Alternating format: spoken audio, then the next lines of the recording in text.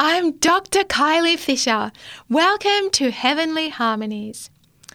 But we all, beholding as in a glass the glory of the Lord, are changed into the same image. It is by beholding, by admiring the character of Christ that we become like him. Our hymn for today, When I Survey the Wondrous Cross, is a powerful way to do this. Stay with me to see how the beauties of this song can draw you nearer to the heart of God.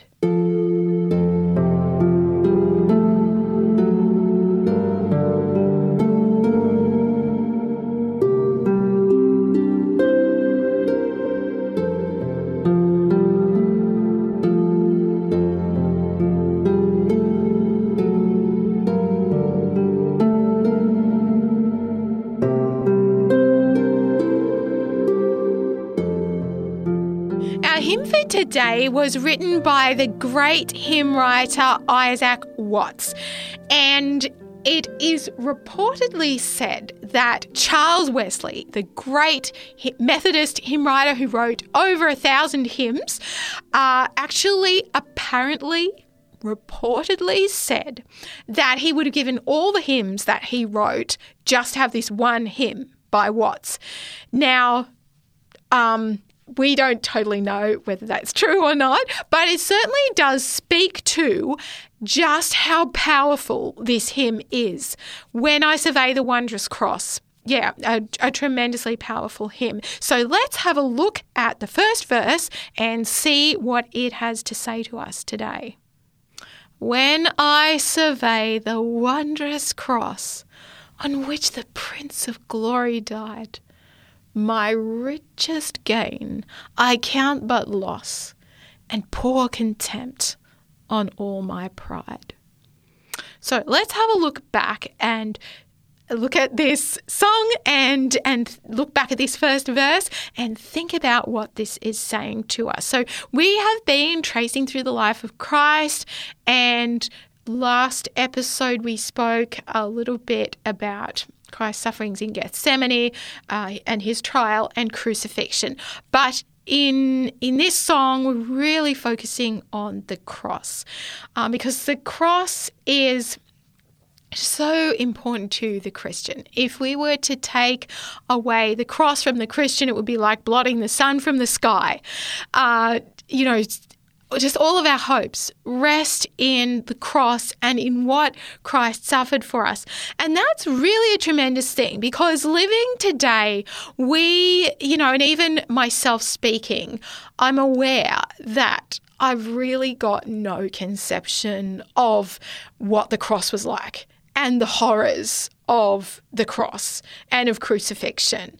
I can sort of, try to imagine it, but yeah, living today we're a long way, well, many of us, are just so far removed from this. And so, but, let's think a little bit about this. Now, so Christ, when he came here to earth, was during the time of the ancient Roman Empire. Now, the ancient Roman Empire, besides being described, in passing, to some extent in the Gospels, well, probably not quite in passing, but, it sort of forms the background to the life of Christ. It's not really the key focus.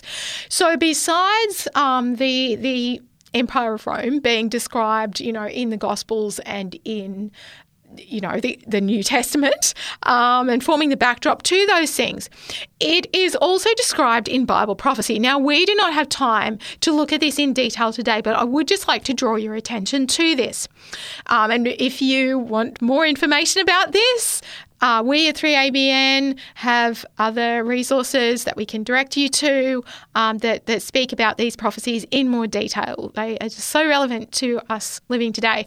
So the Empire of Rome is mentioned in prophecies in Daniel chapter 2, Daniel chapter 7, and in others as well. But I'm going to just mention these briefly today, because Daniel chapter 2, basically at the time that this was written, Babylon was the ruling power, and the king of Babylon, Nebuchadnezzar, had a dream. When he awoke, he could not remember the dream. And anyway, to cut a long story short, finally, Daniel, this Hebrew slave, was able to tell Nebuchadnezzar, first of all, his dream, which was amazing because the dream to Nebuchadnezzar had been given by God. So that was how Daniel, God's prophet, was able to tell Nebuchadnezzar the dream when Nebuchadnezzar had forgotten it. And Daniel was also able to interpret its meaning. And so in this dream, the different empires of the earth, starting from Babylon, the time, in which the dream was given, the different empires of earth were depicted by different metals. And so there was gold, silver, brass, and then there was legs that were iron. And it was these iron legs that actually represented the Empire of Rome, which was, in Daniel's day, writing and speaking about and living about 600 BC, that was still far into the future. But this was foretold in this prophecy. And even the secular historian Gibbons was not, the least bit religious by any means, but he used this description of Rome. He called it the Iron Monarchy of Rome, and his words were taken from the Bible because iron just so accurately depicted the crushing power of Rome. And so this is actually described by Daniel in his interpretation of the dream. And so Daniel chapter 2, as we've been saying, and verse 40, it describes the meaning of and why iron was chosen to represent Rome in this dream. So it says in Daniel 2 and verse 40, it says, "The fourth kingdom shall be strong as iron. For as much as iron breaketh in pieces and subdueth all things, and as iron that breaketh all these shall it break in pieces and bruise." And so that's the description that was given hundreds of years before the Empire of Rome took its place on the earth. What more accurate description could we have of that? And Daniel also, an angel in another dream given to Daniel in Daniel chapter 7 elaborates further on this. And so let's just have a look at Daniel chapter 7 and verse 23. So just over a few pages, Daniel chapter 7 and verse 23. And this is actually an angel speaking to Daniel and explaining some things in the dream that Daniel himself did not understand. So the angel said to Daniel, the fourth beast shall be the fourth kingdom upon earth. So it was like the fourth kingdom after Babylon. And it said, which shall be diverse from all kingdoms and shall devour the whole earth and shall tread it down and break it in pieces. And that is such an accurate description of the Empire of Rome. It was just such a cruel empire, and the cross was just the height of Rome's cruelty. In fact, the word excruciating actually comes from the word crucifixion. So the cross was actually the means that Rome had devised to torture a prisoner as long as they possibly could without the person actually dying. So it was a humiliating death.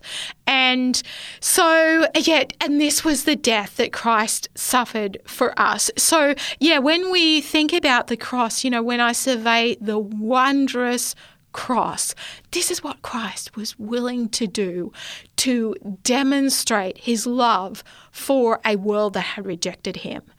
So it's just absolutely amazing that Christ has such tremendous love for us.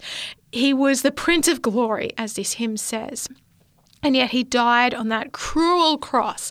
And so, well do we say, my richest gain I count but loss, and pour contempt on all my pride. And so let's go on to the second verse. The second verse says, forbid it, Lord, that I should boast, save in the death of Christ my God. all the vain things that charm me most, I sacrifice them to his blood. Let's look at the Bible verses that this is based on. Now, this is really taken from the experience of the Apostle Paul. And it's very directly based on Galatians chapter 6 and verse 14, which says, God forbid that I should glory, save in the cross of our Lord Jesus Christ, by whom the world is crucified unto me, and I unto the world. And so what did Paul mean by this? Well, the Apostle Paul describes this further and gives us more detail of this in Philippians chapter 3 and beginning at verse 4. Philippians chapter 3 and beginning in verse 4, because Paul was a Pharisee, and so he was a religious leader, and he thought that, because of his position and so forth, that because of that he was deserving of salvation and that he could actually work to earn his own salvation. So let's have a look at how does he describe his own experience. So Philippians chapter 3 and verse 4, he says that I might also have confidence in the flesh. If any other man thinketh that he hath whereof he might trust in the flesh, I more. So Paul, thought that he was pretty good. So verse 5 says, circumcised the 8th day of the stock of Israel, of the tribe of Benjamin, and Hebrew of the Hebrews, as touching the law of Pharisee, concerning zeal, persecuting the church, touching the righteousness which is in the law, blameless. So, when Paul looked at his life, he thought that he was just so good and he didn't really need a savior. But let's see what conclusion he finally came to. He says, what things were gained to me? The things that he thought earned him merit with God. He says, those I counted loss for Christ. And then in verse 8, he goes on to say, yea, doubtless, and I count all things but loss for the excellency of the knowledge of Christ Jesus my Lord. And verse 9, it says, be found in him, not having mine own righteousness, which is of the law, but that which is through the faith of Christ, the righteousness which is of God by faith. And so we see here, such a distinction between Christianity and every other religious belief, that Christianity, God is the one that sends the gift that reconciles us to himself. We are not the ones going in search of God. God is the one going in search of us and giving us what we can never hope to accomplish by ourselves, because all of our efforts to reform our outward actions, they have their place, and they certainly have their place in the life of a Christian. And we certainly do those things out of gratitude for Christ. But we can't change our hearts. We can't create life. And when it comes to that, we're just absolutely powerless. And so we have to pray with David, who committed adultery and committed murder. He was just from being a man after God's own heart. He just fell to the lowest depths of sin, and yet he recognized in Christ his Savior. And so he prayed in Psalm 51 and verse 10, he said, create in me a clean heart, O God, and renew a right spirit within me. Only God can transform our hearts. And so that's what we need. We need to have a new heart and experience this change of life that can come only through Christ. So all the vain things that charm me most, I sacrifice them to his blood, because really, Isaiah 59 verse 1 says, your sin has separated between you and your God. Sin separates us from God. And so God asks us to give up these things that are separating us from him and that are preventing us from experiencing the joy of salvation and the eternal everlasting joy that God came to bring us and that we find in following him and in walking with him. So let's go on now to the third verse, which says, see from his head, his hands, his feet, sorrow and love flow mingled down. did e'er such love and sorrow meet, or thorns compose so rich a crown. So here in this verse, we are, in imagination, we are really picturing the death of Christ. That's really what is described there for us in that poetry. And so this song is quite interesting in that it goes between us actually contemplating truths, meditating upon thinking about truths that are revealed in the Word of God, and then it goes to actually praying about those things. And so the first verse has, when I survey the wondrous cross on which the Prince of Glory died, my richest gain I count but loss and pour contempt on all my pride. So it's really the speaker is really meditating and thinking upon those things. Then in the second verse, he goes into like a direct prayer because he says, "Forbid it, Lord." And so he's directly addressing God in prayer. So this is a tremendous song in terms of teaching us how to study the Bible and then pray about the things that we've studied. So then the third verse, see from his head, his hands, his feet. So is actually describing it and, describing what you're seeing in your imagination. If you were actually singing this song in terms of performing it for others, or whether you're thinking about it and using this as part of your Bible study, you want to have that picture in your mind, as close as we can get, of what it actually would have looked like, for Christ to be there on the cross. See from his head, his hands, his feet, sorrow and love flow mingled down. And it talks there about, all thorns compose so rich a crown. So let's just have a look at this. A verse, the specific Bible verse about this, which is found in John chapter 19. John chapter 19, verse 1 says, Pilate took Jesus and scourged him.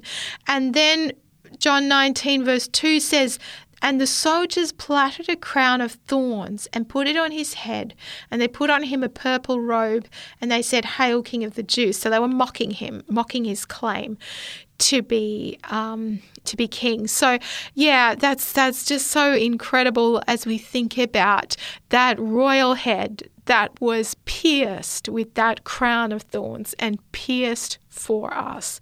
What an incredible picture. And so then finally we have the final response to this meditation on the death of Christ. And the last verse says, were the whole realm of nature mine, that were present far too small.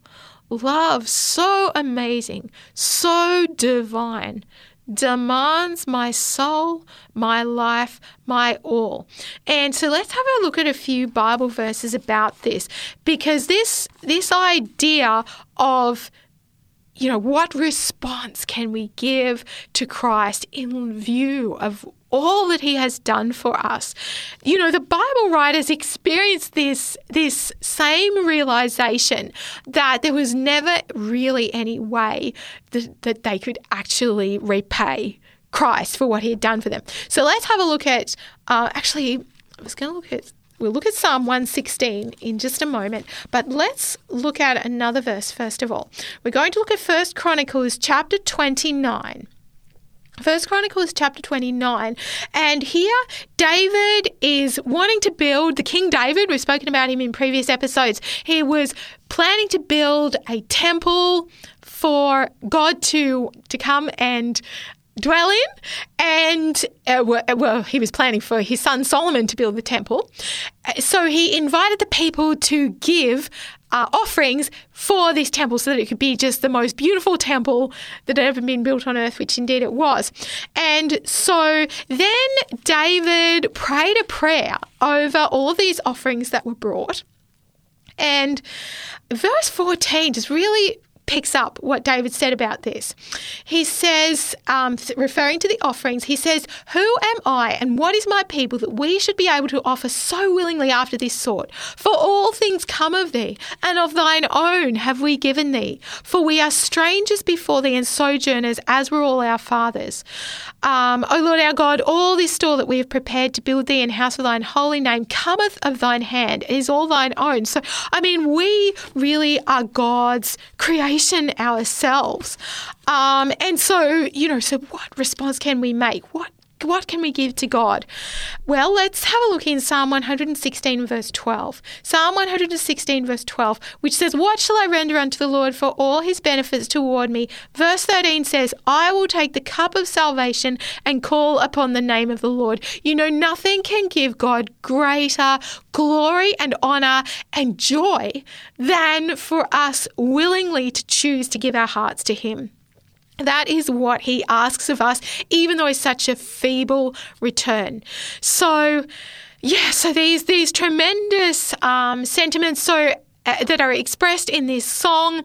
So as I've mentioned in thinking about this hymn, there are some contrasts in terms of that there's verses 1 and 3 are sort of really a meditation on the word of God.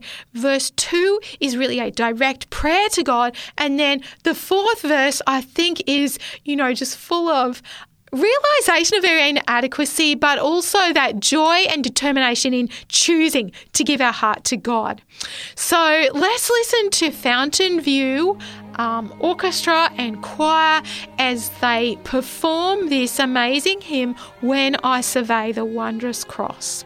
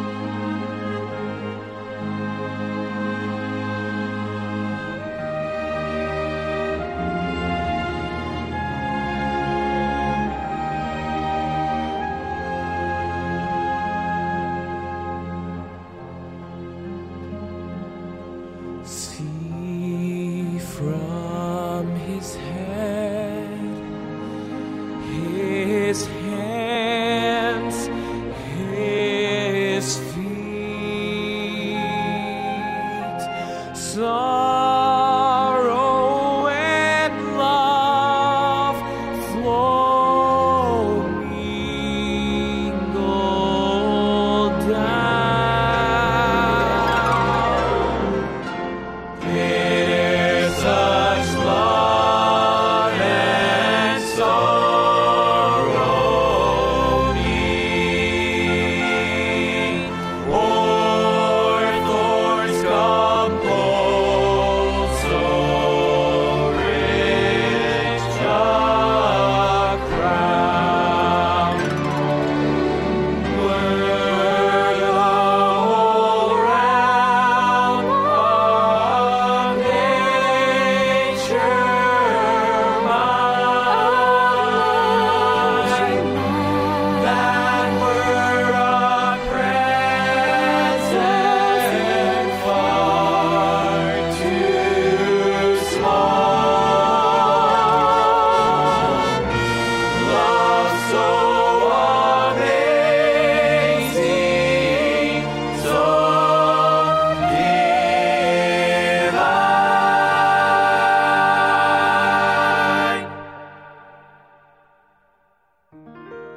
Demands my soul, my life, my all. Love so amazing, so divine, indeed demands my life, my soul, my all. Let's say a prayer to make that dedication to God today. Dear Lord, we are so far from comprehending the tremendous sacrifice of Christ for us. And dear God, what can we give you for all of the things that you have done for us? But we can, as it says in Psalm 116 and verse 13, we can take the cup of salvation and call upon the name of the Lord. And so that is what we choose to do today. Dear Lord, I just pray that you will come into my heart, into the heart of each person listening to this broadcast. Please change, please transform our hearts. Dear Lord, we give them willingly to you. And we just thank you that you've got the power to change our hearts. And we thank you that Christ was willing to make that the greatest sacrifice that love could make. Thank you for hearing and answering our prayer. In Jesus' name, amen. Thank you for joining me today on Heavenly Harmonies. Please join me again next time to discuss another beautiful hymn. But until then, goodbye and God bless.